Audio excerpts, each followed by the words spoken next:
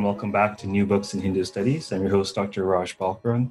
Today I have the distinct pleasure of speaking with Peter Adamson on a very interesting publication called Classical Indian Philosophy. Even more interesting is the subtitle, A History of Philosophy Without Any Gaps, Volume 5. Peter, welcome to the program. Hi there. Thanks for having me, Raj. Nice to be on the show. So I think we need to dive into that subtitle and tell folks where it comes from. Yeah, this is a good place to start.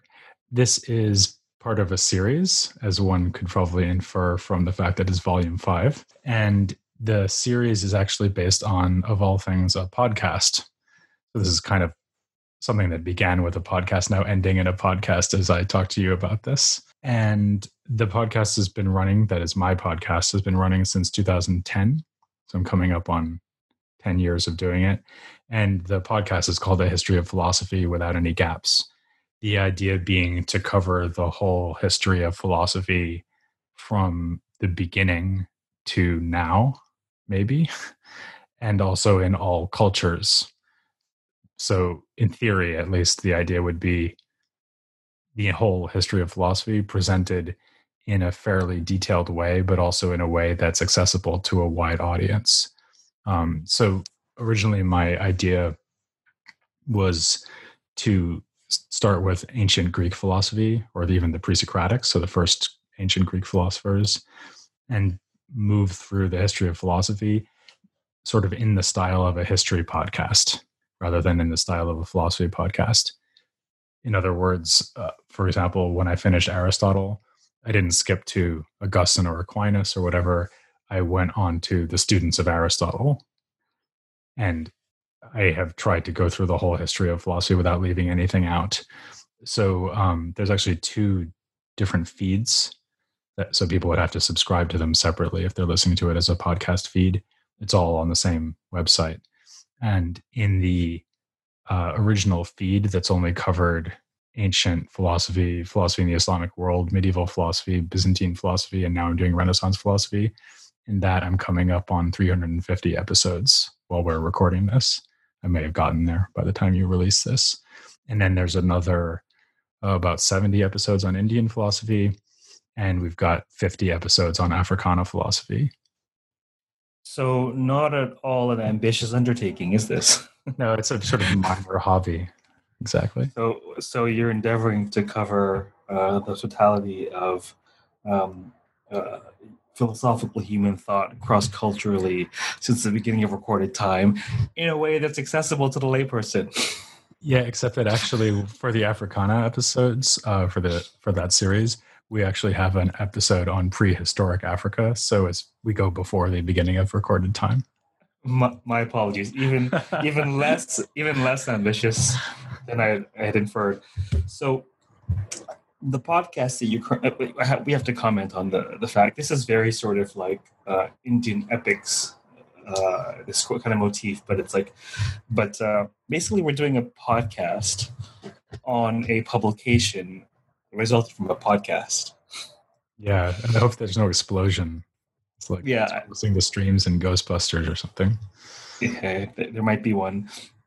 I think folks would be interested in the whole in your journey with podcasting. I think that might be something that's I hope interesting to our audience. I imagine it would be. So, could you tell us a little bit about?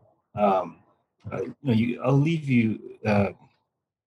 give you leeway to approach it however you'd like, but I think folks would be interested in, for example, who that podcast was for, where they might be able to find that podcast, sort of how you started up in, I think you said 2010, and what was the world of podcasts like in that time versus this? I mean, I think this is really an important question to think about, given all that's happening in our world. Yeah. And so if you can give us a sense of that podcasting journey, that'd be great. Yeah, I didn't realize at the time that I was getting into the podcast phenomenon early. In fact, I thought I might be getting into it late because in 2010, there were quite a few podcasts already, and I was an avid podcast listener. So I got into it as a listener, not as a podcast producer in the first instance. And I'm a historian of philosophy, so I was listening to a lot of history podcasts, and I was also listening to philosophy podcasts. And it occurred to me that it would be really cool if someone did, as I said before, a podcast about philosophy, but in the style of a history podcast. So here I was thinking of models like there's a podcast called The History of Rome, which is done by someone named Mike Duncan, who has gone on to do another brilliant podcast series called Revolutions, which I highly recommend. And he did the history of the Roman Republic and Empire in, I don't know, something like 170 episodes. So it was very detailed and fine grained. And that really spoke to me as a way of approaching philosophy because as it happens, the areas of philosophy that I tend to work on in my professional life are areas that often get ignored. So my main areas of specialty are actually is not Indian philosophy. We'll come on to that, I guess. But my main areas of expertise are late ancient philosophy and philosophy in the Islamic world, and to some extent classical Greek philosophy and Latin medieval philosophy. So that's really my area of expertise. So a lot of the philosophers that I work on in my day job are figures that most people have not heard of. And so I thought, well, if I did a podcast about philosophy that just took a chronological approach and tried to highlight the interest and excitement of basically everything without leaving anything out, hence without any gaps. That's hence the slogan. I just thought that would be a really exciting project, and also something that you could never do in the context of a classroom, right? Because you can't teach the whole history of philosophy. You actually have to be extremely selective when you decide what to teach at a university. And in fact, philosophy majors at any university would come out of it knowing much, much less history of philosophy than someone who's listened consistently to my podcast, especially someone who listens to this ideal version of the podcast that won't exist for another 30 years, probably. I mean, that's not to say that the podcast is somehow better than university teaching. I think it's different. University teaching is a lot deeper, and you engage with the material in a much more active way. And of course, you get like in-class discussion and everything. So I would never say that podcast could be a substitute for that. But if you just want to kind of get a sense of the range and topics that appear in various places and times in the history of philosophy, I think this can deliver that in a way that university education can't. So in a way, it was, part of it was just an idea of how to convey the sense of the history of philosophy in a way that would be very difficult to do in a publication or in classroom teaching. That sounds fascinating. So we'll probably post a link with this podcast, but where can folks find your podcast? It has its own website. So it's at www.historyofphilosophy.net. Great. And so do you want to say anything about, a podcast versus a blog or the medium? There seems to be something there about the sort of sound medium that's quite different, isn't it? Yeah, and in fact, that's a challenge because, of course, in general, philosophy is a textual discipline, and especially history of philosophy is textual, right? Because you are dealing with primary sources. And one thing that I've often kind of struggled with is the question of how much to actually quote from the primary sources.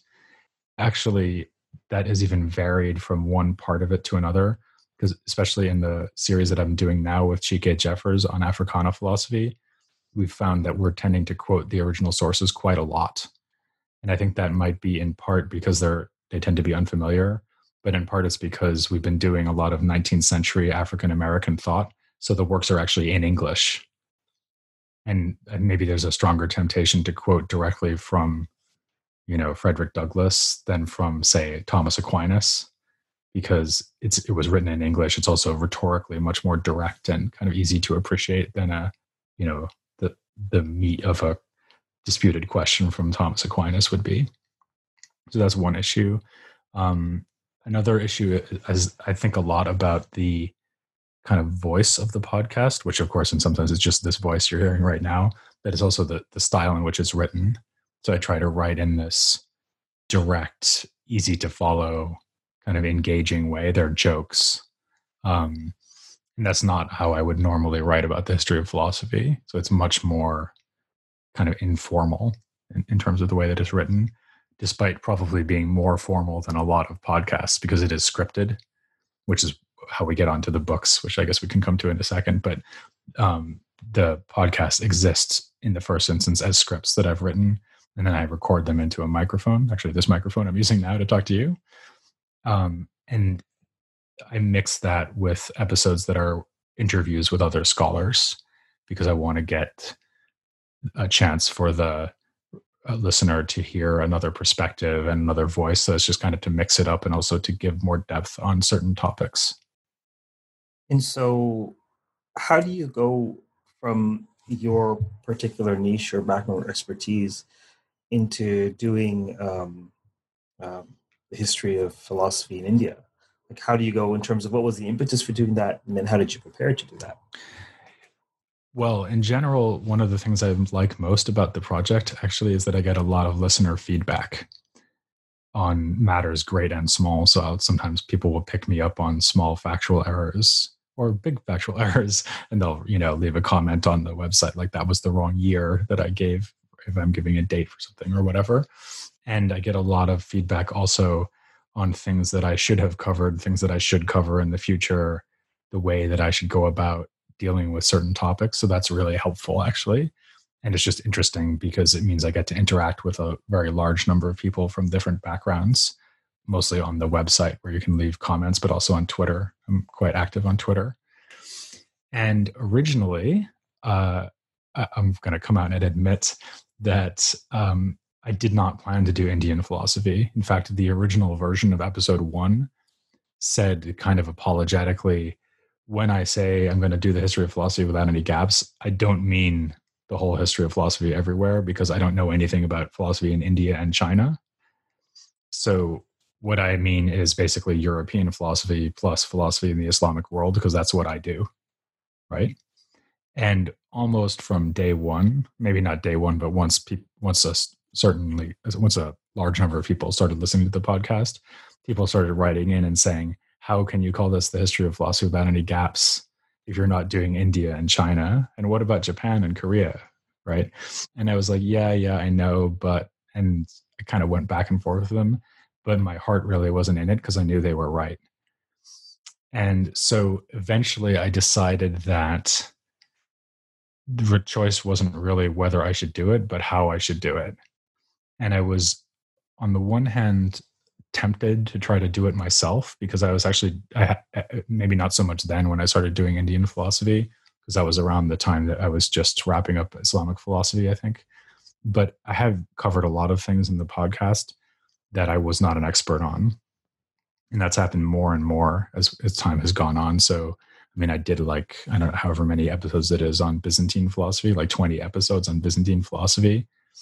And what I knew about Byzantine philosophy before I did that, I could have told you in about a minute and a half, So for all of the topics, once I've left my main areas of specialty behind, there's been a lot of reading and, digging into the research. But I still didn't really trust myself to cover something like Indian philosophy without an expert really helping me. And not just an expert like reading the scripts and telling me what was wrong, but an expert actually doing it with me. And so I thought, well, who is the person I would most like to do this with? Well, Janardhan Ganeri would be amazing because he's like one of the leading figures in the field. And I knew him a little bit from my time in the UK because I used to work at King's College London. And we had actually examined a paper on the Indian philosophy, together. So I was the examiner who didn't know anything. He was the examiner who did know something. So I had dealt with him before, and I knew that we got along and everything. So I contacted him, and he said he would do it. And then, in a similar way, I joined forces with G.K. Jeffers to do Africana philosophy, which we're doing now. And in the future, I'll be doing Chinese philosophy with another colleague. So that's sort of my plan in general, is to try to do European philosophy myself, hoping that I can kind of get on top of it by reading up and just taking it one step at a time. And these, what people sometimes call non-Western traditions, I always get a colleague who's really an expert in the field to write it with me. So when the critique comes in that, well, this podcast is a history of philosophy without any gaps, and but you're only doing Western philosophy. Why did you opt to include um, other swaths of the globe rather than just change the subtitle to history of Western philosophy without any gaps? That would have been a lot easier, right? Yeah, but I mean that also a bit of a quip, but I also mean that in terms of um, it's a genuine question in hopes of gaining access to your decision making. Why did you feel it important to bother to do all this work and sort of rebrand the podcast and like what like why? Well, maybe here it probably makes a big difference that I am already someone who works in a so-called non-Western field because my most of my research is actually on philosophy in the Islamic world. And even just through that, I was interested in India because, of course, there's a kind of overlap between philosophy in the Islamic world and Indian philosophy, because for a while, India is part of the Islamic world. And in fact, it still is.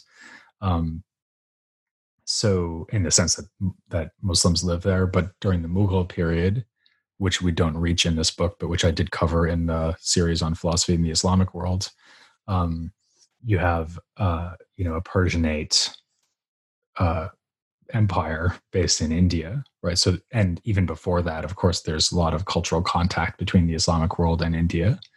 And I was also curious, I've always been curious, a lot of people are curious about the interchange between the ancient Greek and Roman worlds and India. So I kind of had an interest and curiosity in it. And I also up, I'd come into contact with Indian philosophy enough to know that it would be really interesting to learn more about it. So partially, to be honest, it was almost a kind of selfish motive, like, oh, this is my big chance to learn something about Indian philosophy. So it's partially that, but it's also because I think that the the podcast is so one of the things that it can do that's valuable is putting major European thinkers in a context that is more rich and continuous than what people usually are confronted with.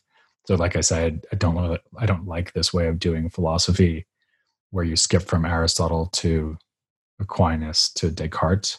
That just seems kind of like tourism, intellectual tourism to me, rather than serious history of philosophy. Even though I know why people do it because there's limits on time and energy. But then I thought, well, if the mission here is to expose people to philosophical ideas that they may be unfamiliar with, then what could be more exciting than exposing them to whole cultures of philosophy that they're not familiar with? Um, and also, like I said, I had been covering a lot of topics that I wasn't that familiar with myself already and have continued doing that since. So I sort of felt like, well, it's just the difference between reading up on Byzantium and reading up on India. And either way, I'm going to have a lot to learn.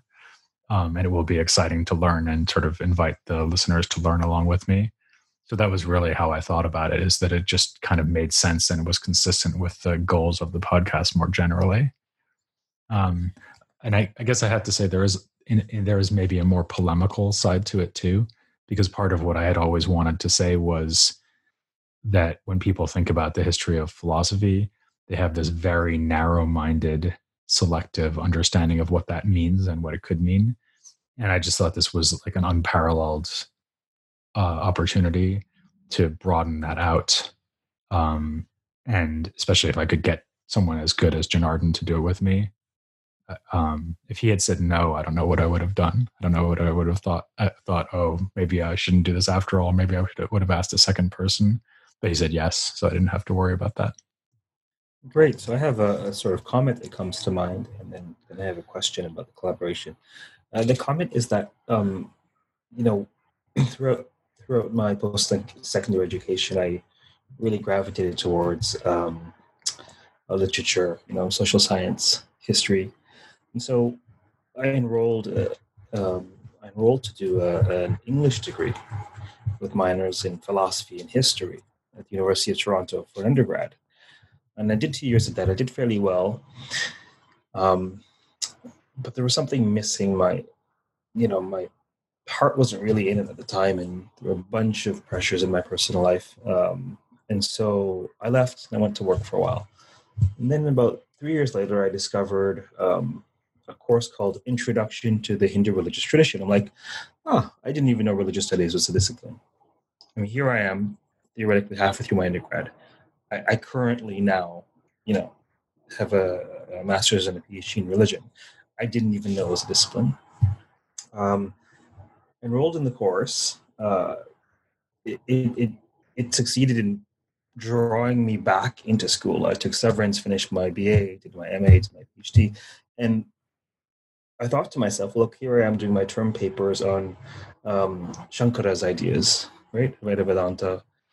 I remember really loving philosophy, like deeply, even my intro philosophy course, first year. And I remember sort of doing the math a few years later and thinking, well, it's, I didn't realize at the time that philosophy was Western philosophy.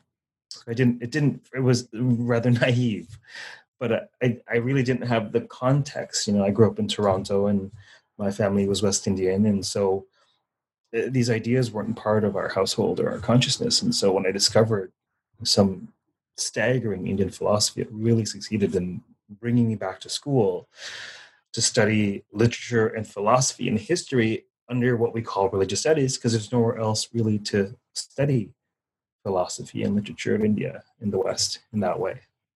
And so I think it's interesting that I imagine that this comment relates with what you're saying about the scope of this podcast. Would you say so?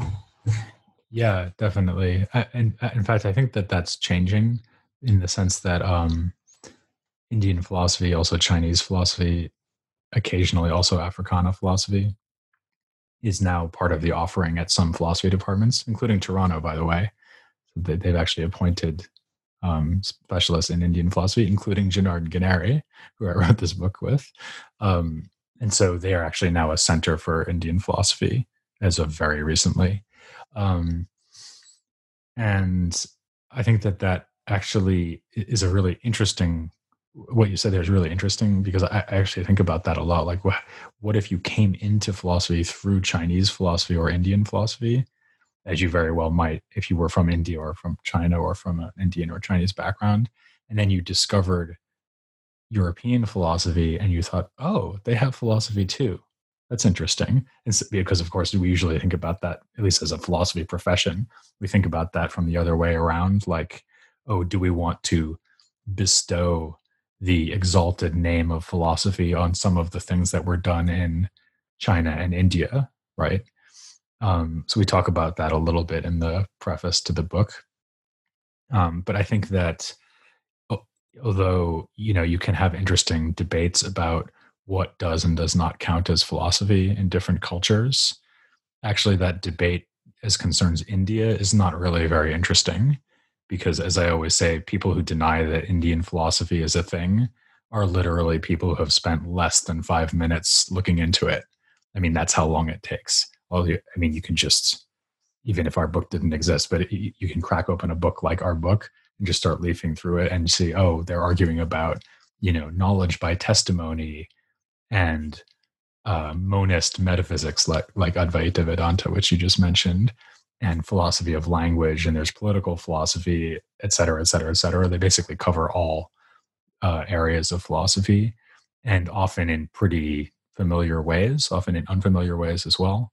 But, there's philosophy of mind, and it's very clearly philosophy of mind.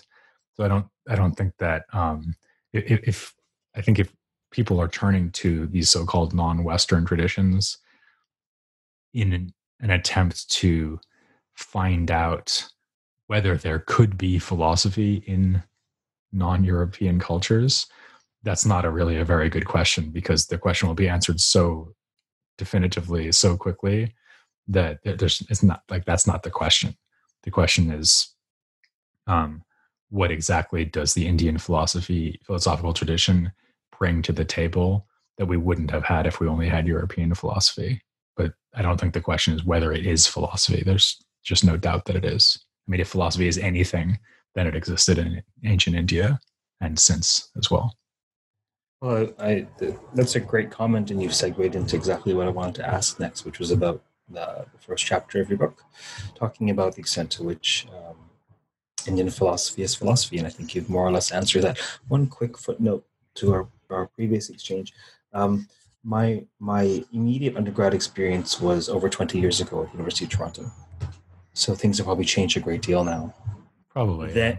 Then no, I mean that sort of, I mean that earnestly. Like there's absolutely no non-Western philosophy that I noticed when I was rolling there, and it was fine. I didn't expect to find any non-Western philosophy, frankly. But at the same time, I wasn't afforded the exposure that one can perhaps be afforded doing an undergrad now, or one has at their fingertips listening to podcasts like yours, for example. So I think you've kind of put to bed your position on the idea. Well, is Indian philosophy, and is it sort of like round holes and square pegs? And I mean, on the one hand, is this sort of this kind of mindset, this frankly cultural arrogance of, well, do other traditions do philosophy, right? That's one way of looking at it. And I think you're saying, well, yeah, sure, in the case of India, yes. What about the idea of are Western categories sufficient in grappling with what we're seeing in India? Do you counter that in your studies? Yeah, I think that's actually a much more interesting and difficult question. So when I say clearly there is Indian philosophy, what I mean by that is clearly there are very sophisticated discussions from ancient and also modern India about all of the things that we cover in philosophy. Right? So name me a philosophical topic, and we can probably give you an example from our book of someone from classical India who's dealing with that question. I guess, though, that you could think about philosophy as something more like a cultural practice, right? So the word is Greek, right? Philosophia. And you could say, well, let's imagine that let's imagine that philosophy is something that actually is not like poetry. So it's not something that exists in every culture. It's something that only exists in ancient Greece and cultures that inherited the idea of philosophy from ancient Greece. So actually, there's an example that Chike and I used in the first episode of the Africana series, which is the difference between dance and ballet, which I think Chike got from another author whose name escapes me. So ballet is culturally specific, right? It's a French thing.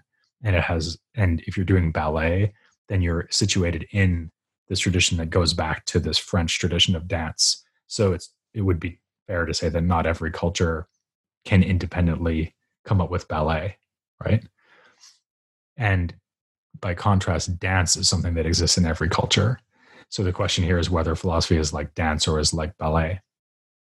And in a way, and here's where I think India is really interesting, because India proves that philosophy is like dance, right? So if you look at these classical Indian texts and you think to yourself, well, what genre am I going to put this in if I don't put it in philosophy? Like, it's a treatise about, does perception give us knowledge, right? Okay, so you tell me what that is if it's not philosophy. And I think if that way of thinking about it might be more interesting. So I think that what India does is that it's probably the non-Western tradition that's the most powerful and convincing and really indisputable case of philosophy developing in complete independence, or at least very large independence from the Greek tradition. So they don't do philosophy because of Greece, they just do philosophy. And it's clear that that's what they're doing.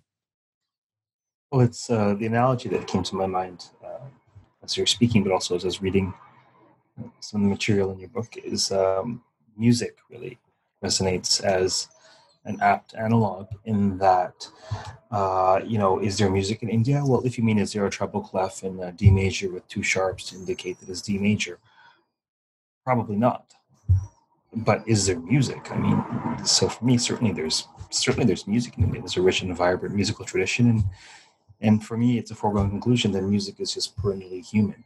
Wherever there are humans, there's music. Not all humans are musical, but wherever humans exist, music exists, art exists. And for me personally, philosophy also exists. There are always going to be people who are sort of scratching their heads, examining existence, human existence, you know. And so, but also I came from a perspective of being an incorrigibly philosophical person growing up, and then found ways to think and talk about what I sense to be true through studying, Greek philosophy in university. I found a language through studying, Indian texts, Indian narrative texts, even.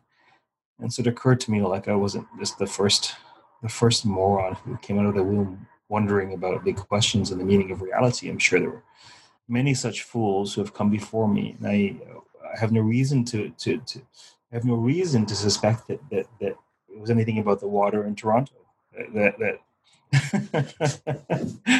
fluoride levels in Toronto that trigger this chemical reaction in my brain. So for me, philosophy is obviously perennial, and I think you. I think you're probably bang on to use the term for what we see in India. So I don't even know how to begin. There's just so many threads to your book. Tell us about the structure of your book. Tell us about the structure of your book. How many chapters? How are they organized? Or is a chapter related to a podcast per se? Or tell us about that first, maybe. Yeah. So each chapter is an episode from the podcast, more or less. So we do revise the material pretty substantially before it becomes a book. But I'm just looking up how many chapters there are. I was thinking it was about 50 and it's 49. So I was close. So basically what you're getting in the book is a revised version of this podcast scripts, not including the interviews. So the reason there are about 70 episodes in the podcast and only about 50 chapters in the book is that the interviews are all left out. So if you want the interviews, you still have to go listen to them on the website or on the podcast feed. So that means that the chapters are very consistent in length because we're always shooting for podcasts episodes that are between 20, 25 minutes. So the chapters would each be about like 3,500 words. That's about how long they are. And it goes usually what the series does is that it goes chronologically. And that is sort of true here, but not very true. So it's sort of true in the sense that we have a chunk which is about early material. And so that's basically the Vedic texts. So we have a little bit of coverage of the Vedas, quite a lot of coverage of the Upanishads, and then some stuff about things like Hindu epics. So there's a couple of chapters about the Mahabharata. Obviously, we cover the Bhagavad Gita. And then we also look at the beginnings of Buddhism and Jainism. So that's a kind of first chronological chunk. And then we move on from there to two further chunks, which really are looking at developments that are all happening at the same time. So this is part of the complexity of Indian philosophy, is that it would be really, really confusing to try to just go through one figure after another in chronological order. And it would be confusing, first of all, because there's too many things happening at the same time. And also because actually the chronology of the figures that we're covering in the book is often very unclear. So we do have a timeline at the beginning of the book saying when everyone lived, but there's a lot of question marks. So actually my favorite line in the book, like I say, there's jokes. And my favorite joke is that there are more uncertain dates in the book than at a high school dance. This is quite very funny. Line. Yeah, I like that. So if you wanted to be strictly chronological, you'd have a lot of trouble trying to decide who to cover first anyway. So instead of doing it like that, we took what is a pretty traditional approach in some ways, maybe because it's almost unavoidable, of covering all of the so-called orthodox schools. So Nyaya, Mimamsa, Vaisheshika, and so on. And then turning to the so-called unorthodox schools, namely the Buddhists and Jains. However, we don't like that terminology, for one thing, because it's very normative, right? So orthodox people who think rightly and heterodox people who think in some different way. So obviously the Buddhists would never have described themselves as heterodox. They would have described themselves as orthodox, like the ones who think rightly.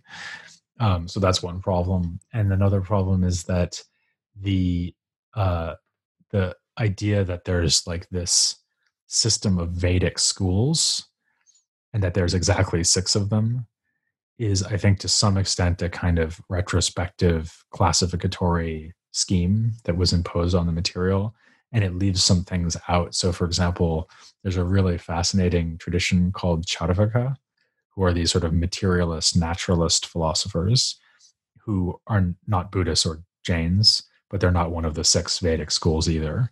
So we use terminology like Brahminical and Vedic to describe what other people often call the Orthodox schools to get away from that terminology. What do you make, or do you use or think through alongside the terms Astika and Nastika? Do those work for you? I guess I don't have a strong feeling about that. It seems like that's not terminology that Janardhan wanted to use. And I think, and maybe in a way, any distinction like that is probably just not fine-grained enough for what we wanted to do. And in any case, he had a different way of thinking about it, which is, I think, more interesting anyway, which has to do more with the way that the traditions actually present their ideas. So instead of organizing it around Astika and Nastika or orthodox heterodox, we organize it around genre. Because if you look at the Vedic schools and also Charvaka, for example, and some other kinds of literature as well, like, for example, literature on theater, which is what we have a chapter on the aesthetics of rasa in theatrical or drama productions. You have this kind of text, which is, at least in the kind of paradigmatic case, first composed as a set of so-called sutras, which are these very, I'm sure you know, are these very compressed, kind of difficult to understand texts that seem to consist almost of aphorisms. And then will be at least one, and usually many, layers of commentary on top of that. And so the second part of the book, actually, rather than talking about in terms of Vedic or Orthodox, it talks about in terms of the production of sutras and commentaries on sutras. So we actually call that section the Age of the Sutra. And then after covering all of the traditions that work like that, we then turn to Buddhism and Jainism. I think it actually does make a lot of sense to do it in that order, because the Buddhists especially, or actually the Jains as well, that it's really almost impossible to understand what they're doing unless you have already looked at the Vedic material, because they are criticizing and reacting to the Vedic traditions so extensively. And the Jains are a really interesting example, because they have this fascinating epistemological position according to which everyone is right. And so all of the schools are getting some aspect of the truth. And the thing that's special about the Jains is not that they're the only ones who have the truth, but they're the only ones who realize that all of the other positions are fragments of the truth or are partial truths. And they're the only ones who kind of see from this higher perspective where all the truths are somehow included at the same time, which is really fascinating. But obviously, if you're trying to explain that, you wouldn't want to start with the Jains, right? Because their whole point is to incorporate all the insights from all the other schools and sort of raise up to this higher perspective. Similarly with Buddhism, some things you could say about Buddhism without having gone into the Vedic traditions, like, for example, the importance of escaping suffering, which arguably is an idea that Buddhism brought into the Vedic traditions rather than the other way around. Obviously, that's contentious. But a lot of the stuff we get into in the third part of the book with Buddhism, for example, Nagarjuna's doctrine of emptiness, is very clearly a reaction against ideas that are at home in the Vedic schools. So in some ways, the order of proceeding is almost forced on you. So you have to do this early material, Upanishads, Vedas, Upanishads, Buddhist canon, beginning of Jainism. Then you kind of have to do all these sutra texts and the commentaries thereon, and then you have to do Buddhists and Jains. So those are the three sections of the book. It almost seemed inevitable, like at that very large level of organization. I'm not sure how else we could have done it, although no doubt there would have been ways, but it seemed to make a lot of sense. Well, it's not dissimilar to the overarching flow of how one introduces Hinduism in a world religion class, for example. So the chapters there are 49 of them. They're relatively small. They're manageable. They're in an accessible style. There's a lot of sort of humor interwoven, very clever titles. So who would you say these chapters are for? Who is this publication for? Who do you think would benefit from this? Yeah, that's an interesting question. I mean, one thing is that we might want to distinguish between the idea of just picking up this book and the idea of reading the whole book series. Because you might say, well, this book must be aimed at someone who doesn't know anything about Indian philosophy yet. And although that it's certainly designed to work for someone like that, and probably the primary targets. Usually when I'm writing it, I think that I'm writing for sort of a bright undergraduate who's curious about stuff. So that's kind of the ideal target audience. But the thing is that you would really have to know a lot about Indian philosophy to get through this book and not learn anything from it. I mean, you'd have to not only be an expert on Indian philosophy probably, but you'd have to be an expert on Indian philosophy with very wide-ranging interests, because we cover some pretty unexpected things, as well as the things that you would expect us to cover. So, of course, we do like Nyaya, theory of knowledge. Of course, we do Mimamsa, theory of language. Of course, we do Advaita Vedanta, monism.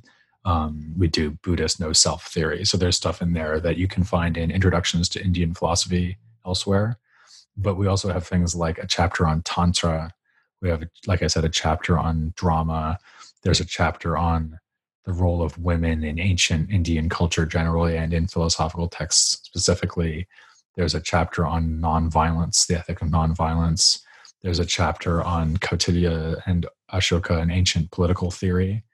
So I don't think there are, I guess I looked at all the English language introductions to Indian philosophy while we were doing this. Actually, at the beginning, I read a whole bunch of them because I needed to know what was going on, obviously.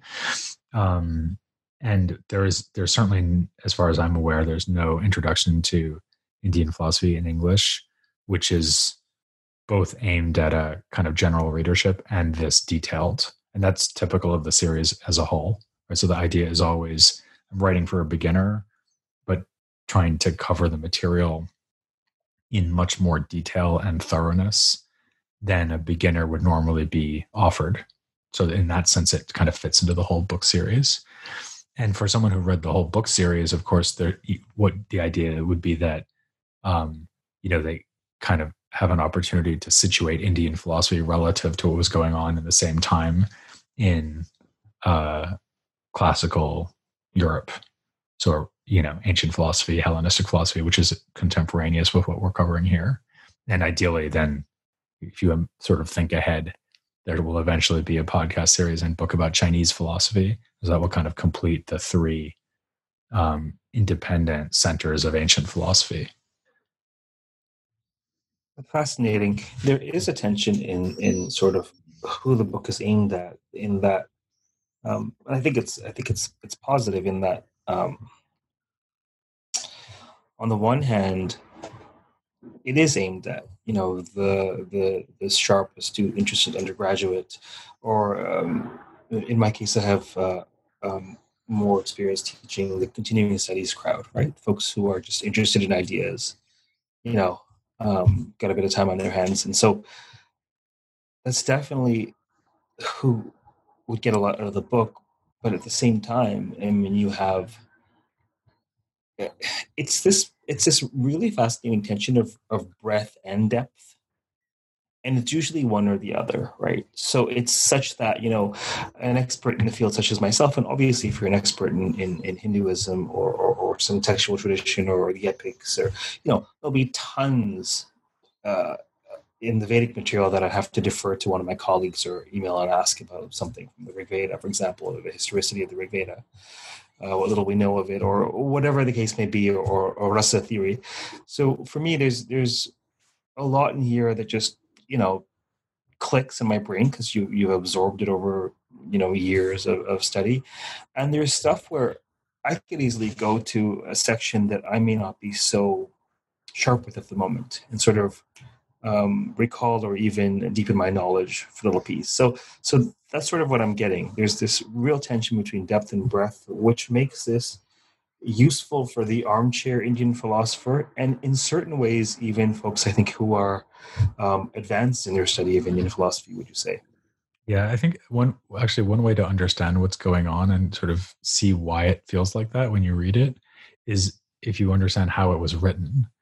This is a little bit less true with this book than it is with some of the others, because here we have Janardhan kind of decanting his knowledge into it, and he knows a vast amount about the material, and a lot of it was written in the first instance by him, with then me kind of going in and adding jokes, right? So some of it we if you want, we can talk more about the way it was written in terms of the collaborative process, but a lot of it was written by him in the first instance. But some of it I wrote the first draft for. And the way that I approach writing these things in general is that I'll go off and spend a couple of weeks reading, if not everything I can find, then quite a lot, to the point where I really have a sense of what the secondary literature view of the topic would be. Right. And then I distill that into a bite-sized chunk, which is then like a 20, 25 minute long podcast, short chapter.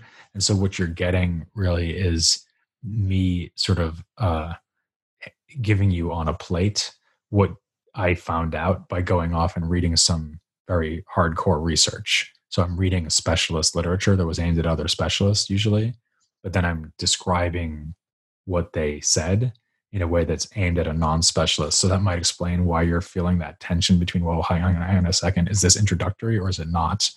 And the answer is an introduction to the non-introductory way that people talk about it in other publications usually. And by the way, I should say that Janardhan is a very non-introductory kind of guy. Like, he's really brilliant and like very deep inside the stuff. So he was never in danger of making the stuff too easy or too simple. Usually I had to kind of pull him back from making it philosophically too challenging, if anything. So so I think that in a way, his involvement also makes it feel quite challenging in some ways and quite deep, because he was really very deeply into the philosophical problems, but hopefully it's still something that anyone can read and get something out of. Well, you get the expression of, losing sight of the forest for the trees. In my personal experience, that's also common the case for many scholars who are just, they're splitting hair really, really well, but they're not quite, in my view, able to convey a sense of where the hair sits on the head, or the braid that it's part of, and or the forest. And you get both the trees and the forest here, right? So it's fascinating. It's an interesting texture. I haven't quite experienced this kind of texture. Yeah, definitely part of what I always want to get across in all the books, but obviously including this one, is that you could come away from it with a sense of what was just basically going on, right? Like, so what is Nyaya? What is their project? Why do they exist? What kinds of things did they write? If all you come away from when you finish reading the book, if all that you've got is sort of that for each of the main traditions, I would kind of consider that to be job done. Because if someone wants to really get into Nyaya and start like going off and, thinking about how you can use formal logic to represent Nyayaka's ways of like analyzing epistemology and philosophy of science and so on. Like obviously you can go in as deep as you want, but the aim isn't to give the listener that. The aim is to give the listener, a kind of textured sense, as you said, of what's going on. So I'm really glad that that's how it seemed to you, because that is definitely the goal. You see the forest, but you also see the dynamism of the trees in the forest, and you kind of pan in and pan out, and so it's interesting. Right. So there are lots and lots of threads, one for pretty much every philosophical or textual tradition you can find, in South Asia. Let me ask you this question: what about religion? Where do you see? I mean, we happen to be doing the podcast for New Books in Hindu Studies, and I'm not in any way asking this to justify the inclusion of this in the podcast, because certainly it's a great fit. I'm asking it to sort of understand what you think of the role between quote unquote religion and philosophy in South Asia. You may even want to be comparative in your response if you'd like, but I have no agenda. I'm just curious to know about how you see that phenomenon. Yeah, that comes up a lot with the whole series, of course, because as I said, I've covered medieval Latin philosophy, I've covered philosophy in the Islamic world, I've covered Byzantine philosophy, I'm doing the Italian Renaissance right now. And even in Africana philosophy, a lot of Africana thinkers from the 19th century that we've been doing recently are very, very religious, as you might imagine. And in fact, if you wanted to disentangle the history of philosophy from the history of religion, I think that you could only do it by being radically more selective in the history of philosophy than I am being. Right? So if you said, I'm only going to cover philosophers who do not work in any kind of religious context because they don't care about religion, like if you were that, and by the way, some people feel like this, right? So they think philosophy is basically like Plato and Aristotle, because although they were pagan believers, they didn't really care or something, or they were critical of pagan religion or whatever. So they're in for whatever reason. And then the next philosopher is like Hume, right? Because everything between Aristotle and Hume is just this one long religiously motivated project, and none of it's really philosophy. And there are certainly some people who feel like that. Needless to say, that's not my approach. And in fact, I think that in general, what you learn by looking at the history of philosophy is that there are many contexts, historical contexts, intellectual contexts, economic contexts, issues of gender, for example, class. These are all things which dramatically affect the way that philosophy is put on a page or debated orally. And I don't really understand, to be honest, why people think that religion should have some special status such that when the context has to do with religion, all of a sudden it's not philosophy anymore, right? So, oh, well, if there are unargued principles here or like limits constraining what the philosopher can say, and it came from religion, then somehow that ruins the whole thing. But if it came from the person's socioeconomic status, I don't care about that, right? Like the fact that Hume was this upper class Scot, right, and had all kinds of uninspected presuppositions about, the relationship between men and women, the relationship between Europeans and the rest of the world, the possible things he could have thought about history and economics, all the things he wrote about, right? Like all of the presuppositions are okay and don't impair his philosophy from being some kind of genuinely open inquiry into truth. But if he had been piously religious, like a fervent religious believer, that would have been a problem. So I think that's just crazy to me. So there's a long-winded way of saying that for me, religion is just one of the many kinds of context in which that set the agenda and maybe limits of what philosophy can be, and also that set motivation. So a great example actually from the Indian context would be Mimamsa, right? So you have this whole school that develop these very complicated theories about linguistic utterances, commands, the uh, the circumstances under which you are or are not susceptible to a command. Like, does it apply to you? If it does apply to you, what kind of obligation does it place on you? And this is all completely universalizable. It could be exported and applied to any context of linguistic utterance, any context of giving someone a command. But why are they doing it? Well, because they're trying to understand the commands that are set down in Vedic literature for carrying out a ritual, right? So it's got a very explicit religious context, and it's very, very complicated, sophisticated philosophy of language and practical philosophy. And I just don't. To me, it just seems like the only thing you would get out of trying to draw a firm boundary between religion and philosophy there is that you would make life easier for yourself, but also you'd be missing out on all this great stuff that the Imamsakas came up with to try to explain how commands work, right? And it just seems like that would be a shame to me, and what you'd be losing there is philosophical insight. So generally speaking, I'm totally relaxed about the fact that the history of philosophy and the history of religion are completely interwoven. And that's why I don't think we should. But people sometimes say, "Oh, is Buddhism philosophy or is it religion?" Right? I mean, I almost can't think of a less interesting question. Well, it's I think I tend to agree with you, which is neither here nor there. I have conversations on this podcast with people who have different views all the time.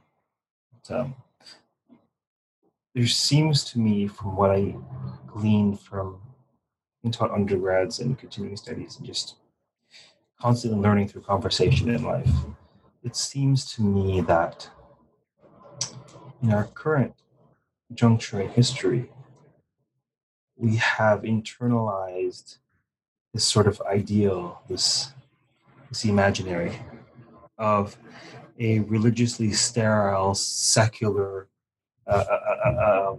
locus, a space in which ideas can unfurl, and somehow untainted by notions of divinity, of piety, of praxis. We seem to have this idea, that we want to find that sort of thought that's divorced from being, and the ways in which people theologize and mythologize being and existing in the world. And it seems to me you might as well try to look for mangoes without looking for mango trees. Personally, yeah. I mean, if you think about I totally agree with what you're saying. And if you think about philosophers that come from this cultural context, which is actually a very recent cultural context, where you could be in an effectively secularized society, where maybe you weren't raised religious, maybe none of your friends are religious, your family wasn't religious, right? And so you're doing philosophy, and you can tell yourself that you no longer have any boundaries or constraints. Like, thought will just go wherever it wants. And this is why I use the example of Hume, right? Because I think people thought that that's what Hume did, because he challenged the reality of miracles. He was sort of famously irreverent when it came to religion. And that's all true. But it's not like Hume has no context. And it's also not like, John Rawls, famous liberal political theorist of the late 20th century. It's not like John Rawls had no context. The context may not be religious belief, but it's something else, right? So he's a liberal American or was he American? But he's a liberal working in America anyway.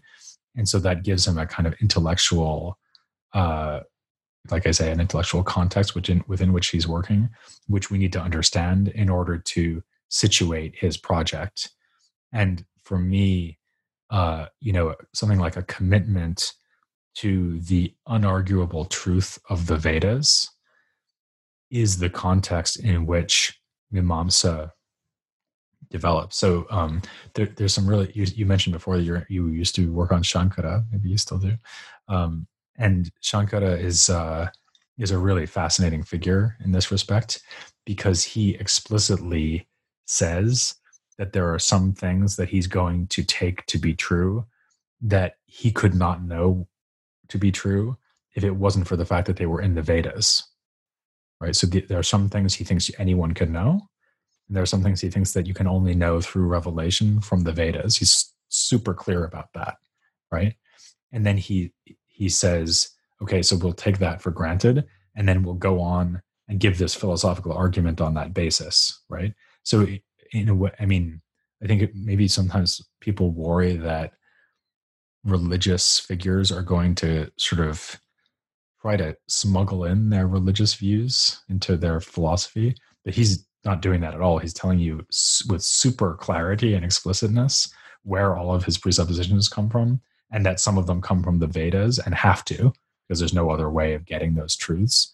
And then he philosophizes on that basis.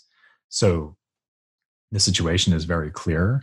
And in his case, you actually have a very nice sort of openness about the context and motivation of his philosophy.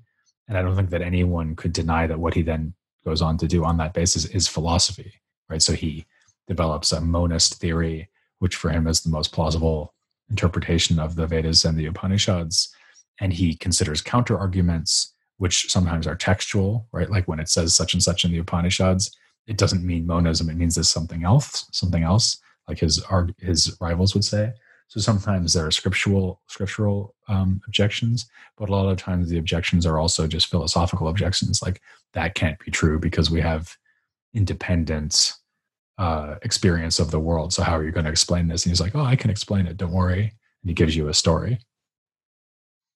So what you said to be true of Shankara, I find it so fascinating. Is that not what we strive after in our own scholarship, or expect to some extent from undergrads in training, i.e., being conscious of one's bias, of setting out, one's preconceived ideas, notions, bents, because it's not such that an individual can be bereft of such bias. So those who do not bring into the conscious fold the ideas that they're prejudiced towards or against, their work falls prey to those ideas unconsciously influencing it, and they're just open to all kinds of critique versus saying, these are my presuppositions, this is where I'm coming from, these are my biases, now let's rock.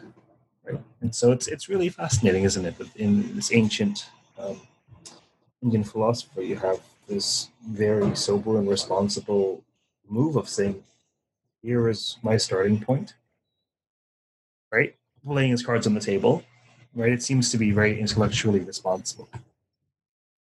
Yeah, and in fact, I would even say that that's an example of something that we can notice and admire about Indian philosophy in this period more generally, namely that it was exquisitely self-conscious. So I think partially that's because various schools, the most obvious case would be the Nyayas, but it's also very true of the Buddhists, for example, and the Jains, as I was saying before. They develop these very articulate, explicit theories about how argumentation should work.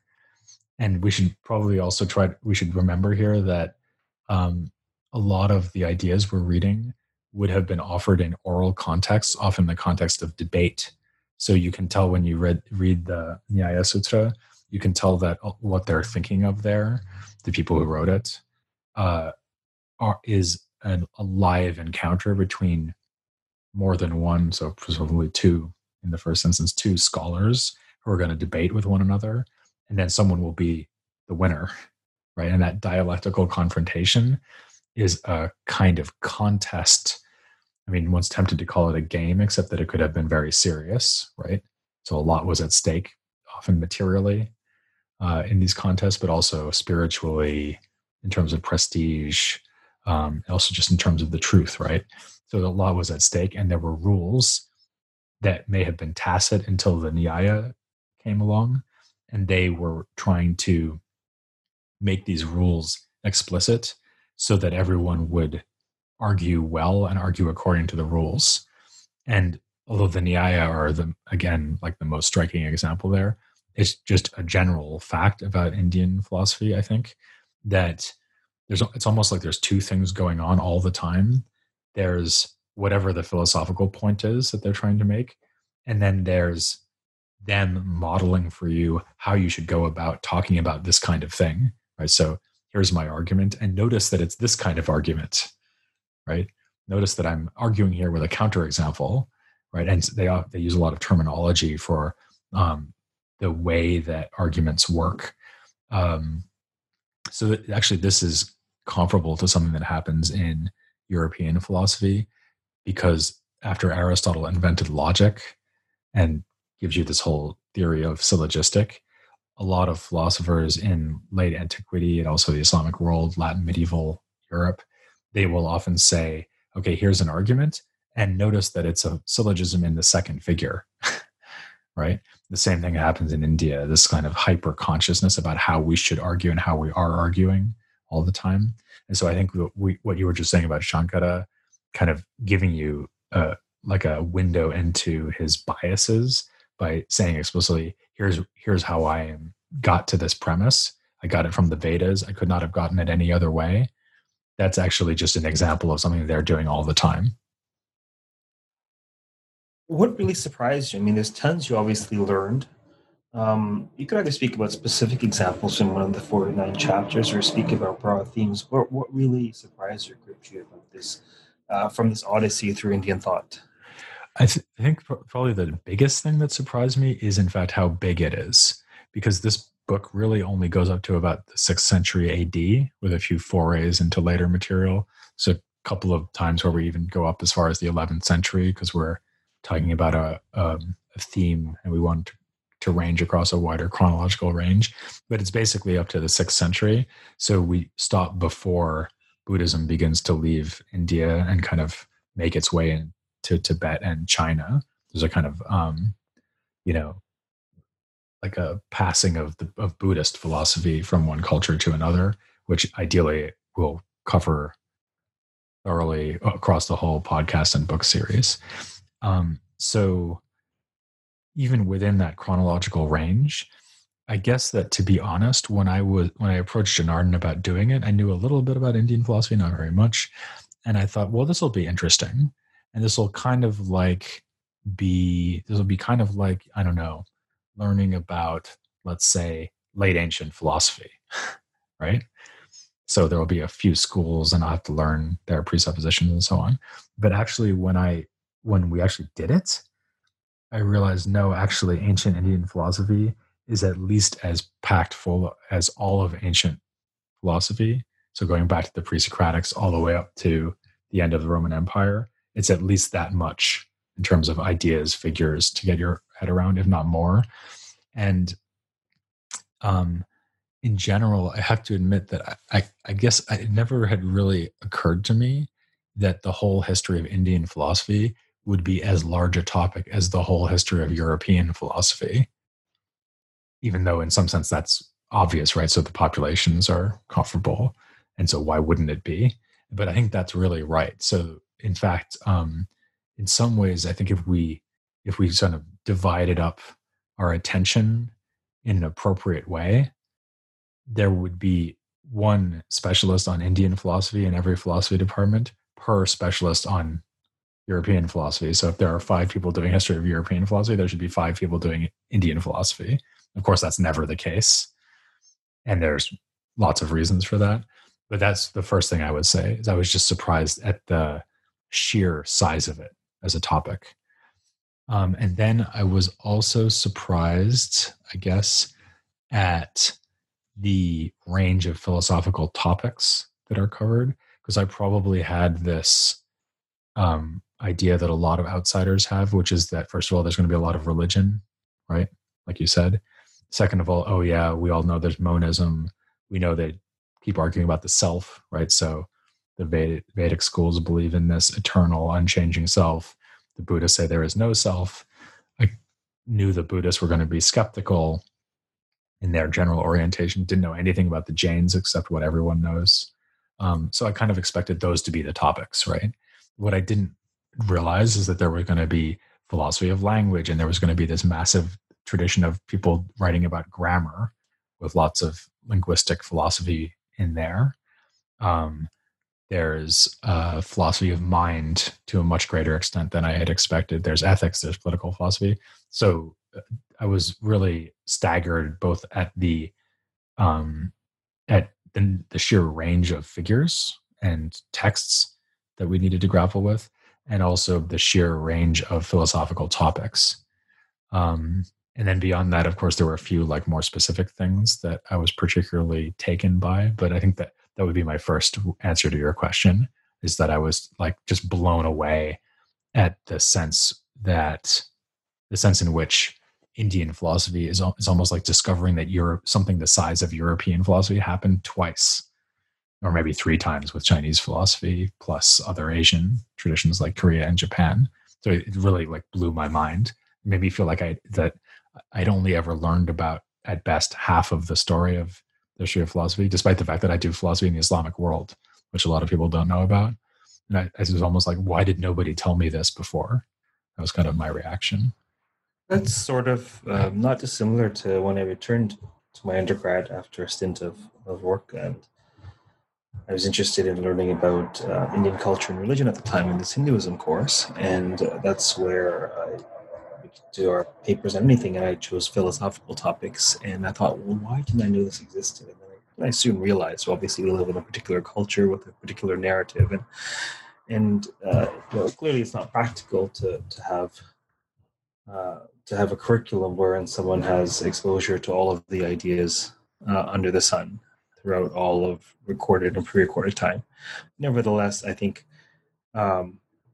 it's high time there was a little bit more diversity of ideas as part of a liberal arts education. And I think that need is only exacerbated by this tenuous but palpable global village that's being forged and reforged throughout this generation. It'll be interesting to see how much of this sort of broadening of perspective occurs in the academy, and how much of it occurs for people through online courses or podcasts, or sort of driven by their own self-study. There's lots and lots and lots of topics, but which chapters or topics really, really spoke to you? Which did you love the most? I was really excited about the chapter about women in ancient philosophy. So this is a good example of something that I didn't know would even be there. I didn't know that there were records about female philosophers in ancient India, and there are. So there are more than one figure who turn up in the early Upanishads who are women scholars who debate with male scholars. There's a famous scene where the one of the central characters in the early Upanishads, Yajnavalkya, is talking to one of his wives, and they have a philosophical debate. And there's another character named Gargi who has a debate with him and loses, but has the lead position among the other scholars who debate with him, because she's the one who declares him the winner of the whole forum of debate. And then there are texts in the Mahabharata, in Buddhist literature, and so on. So actually, that was in a way a microcosm of the whole experience, like going into this thinking, I wonder how much material there will be. In this case, will there be any material to talk about women philosophers? And then you start worrying whether you can pack it all into the amount of space you've allotted to it. So that was really great, really interesting. I was very amazed at Nagarjuna. So Nagarjuna kind of went from being someone whose name I had heard to being like one of my top 10 favorite philosophers of any time, any place. Just so interesting because he's so radical. And so he's a Buddhist, right? So he like I mentioned before, he has this theory of emptiness where he denies across the board that anything that exists has what he calls svabhava, which means something like intrinsic nature. And what he means by that, and whether he can consistently say that, is a matter of intense debate. And the debate is really interesting. But I think his position is just also really interesting. So if it's right the way that we interpret him, he seems to be saying that nothing has a kind of independent essence or nature. Rather, everything that there is can only be understood relatively to something else. So a simple example might be something like, I'm looking at you on the screen because we're doing this online interface, and I can see you, sort of, if you would call this seeing. And you as a visible object for me are defined in terms of your visibility to me, and me as a seer, am defined in terms of me seeing something, namely you, right? So that's a simple example, but his idea is that everything is like that. That might be a little bit too simplistic a way of explaining his theory, but it's something along those lines. And I think that that's just like a very radical and interesting thing to have thought. It is also interesting to think about how it fits into the tradition of Buddhism, other metaphysical claims that go all the way back to the sayings that are ascribed to the Buddha. So I thought that was really amazing as well. But I mean, as I always say, my favorite philosopher at the moment is usually whoever I'm writing a podcast about right now. And this was true for the Indian series as well. So like whatever we were working on at any given time, I was like, oh my goodness, this is interesting. I can't believe this. And I just sort of had that feeling the whole time that we were writing it, but even more so than usual because it was all so new to me. Yeah, fascinating stuff. Could you say something? Did you notice anything about the role of narrative, of story? Could you say something about that? I'm not trying to lead you too much, but I'm wondering what your perspective is coming from a different philosophical tradition. What do you notice about the role of story in Indian philosophy? Yeah, I think that's something that comes up, especially in the first part of the book, where we're talking about, so obviously the Upanishads are often narrative in form, or maybe they're even more like Platonic dialogues or something. So as a natural comparison. So you have this encounter between two different people and a debate, which often goes by very quickly and is very dense, and you're not really sure why they are or are not conceding certain points. So it's dramatic, maybe not so much narrative as dramatic. But the even more obvious example would be the Mahabharata. So we have a couple of episodes on that. And of course, like the star example would be the Bhagavad Gita, where you have this incredible moments where, it would be like as if in Homer's Iliad, Achilles and Patroclus took time out from fighting the Trojans to have a discussion of metaphysics for 30, 40 pages. And then they're like, okay, anyway, back to killing Hector. Like, that's what it's like. It's just like so amazing that it's there at all. And then when you start reading it and really digging into it, there is a reason why it's famous. I mean, that is one amazing philosophical text. And of course, it's a narrative. And it also has the dialogue aspect. But I love the way that the context of the scene hangs over and kind of gives meaning to everything that they're talking about. So probably all your listeners know this, but the idea is that this major character from the Mahabharata, Arjuna, who's a great warrior, is supposed to attack his family members who are on the other side of the great war they're fighting. And he's hesitant to do this. And then it turns out that the person who's driving his chariot is God or a god, but probably God, actually, according to the Gita. And God sort of reveals himself slowly as a divinity, right? And God explains to him why he should proceed by acting in the way that the plot requires him to, the plot of the story. And so there's this amazing kind of like resonance between the idea of fate and necessity and divine will in the real world, and the idea of the necessity of the story of the Mahabharata unfolding the way it's supposed to. Right? So it's really like narrative. It's not so much like narrative imitating life. The point is that life imitates narrative, because what happens in life is whatever is supposed to happen. Right? It's really a point that could never have been made in such a powerful way without inserting this philosophical conversation into the context of a great epic work. So that would be a perfect example of what you're talking about. That's wonderfully said. The notion that life mimics narrative. It's often how I think of my own life, the lives of people who I chat with. You may or may not be aware, but narrative is primarily what I do these days. I study South Asian narratives, the epics, the Puranas. So that quite resonates. So I think we've taken enough of your time for one day. Let's why don't we put on people's radar what you're working on now? What's the next project? Right. So I have this kind of dual life where I do normal research, and then I also do the podcast and the book series. So in normal research, I have actually I have 2 books that I finished writing just in the past few months, because one took forever and one went very quick because it had to, because I was giving it as lectures at University of Notre Dame and the University of Oxford.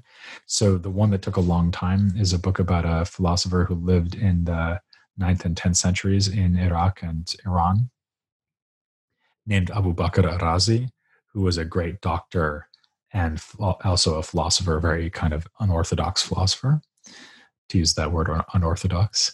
So I have a book about him that's coming out. And then I have a book that is a wide-ranging discussion of the idea of authority and belief in medieval philosophy. So the basic idea of the book is that people assume that medieval cultures were very authority-bound, and that everyone was, sort of goes back to what we were saying about religion, actually, that people were very constrained in what they were allowed to believe, and really were just supposed to take all their beliefs on authority.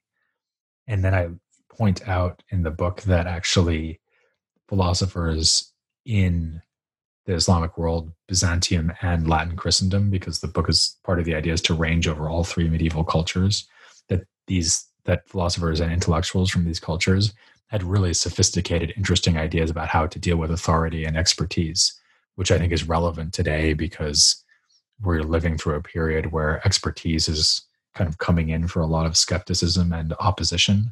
So if you think about, climate change, or people not caring that all the economists said Brexit would be a disaster, or people who don't believe in vaccines, I'm kind of thinking that vaccines will become more popular now and harder to attack given what's going on with the virus. But that was sort of the motivation of the book. So that I'm doing that on the sort of proper research side. And then on the podcast side at the moment, we are projecting that we'll finish the first book's worth of Africana series, of the Africana series, by the end of this calendar year, so by the end of 2020. And that will take us up to 1900. And there will be 2 books worth of Africana philosophy by me and Chike Jeffers. And then in the European series, which comes out in alternating weeks, I'm doing the Italian Renaissance. So that will be a book together with Byzantium. So there will be a book on Byzantine philosophy and the Italian Renaissance, and the first book of Africana. And I guess that those will both come out in 2021 or 22. So lots of interesting content coming down the pipes. Hope so. That's fascinating.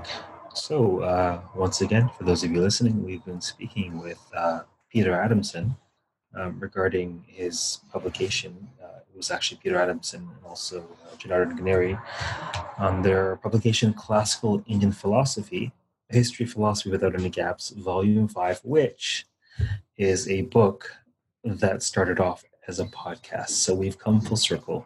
Thank you very much for your time today, Peter. Thank you for having me on. My pleasure.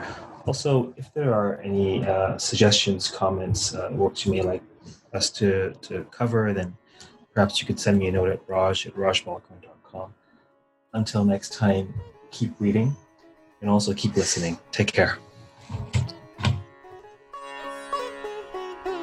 I like that. Keep reading, keep listening. That's good.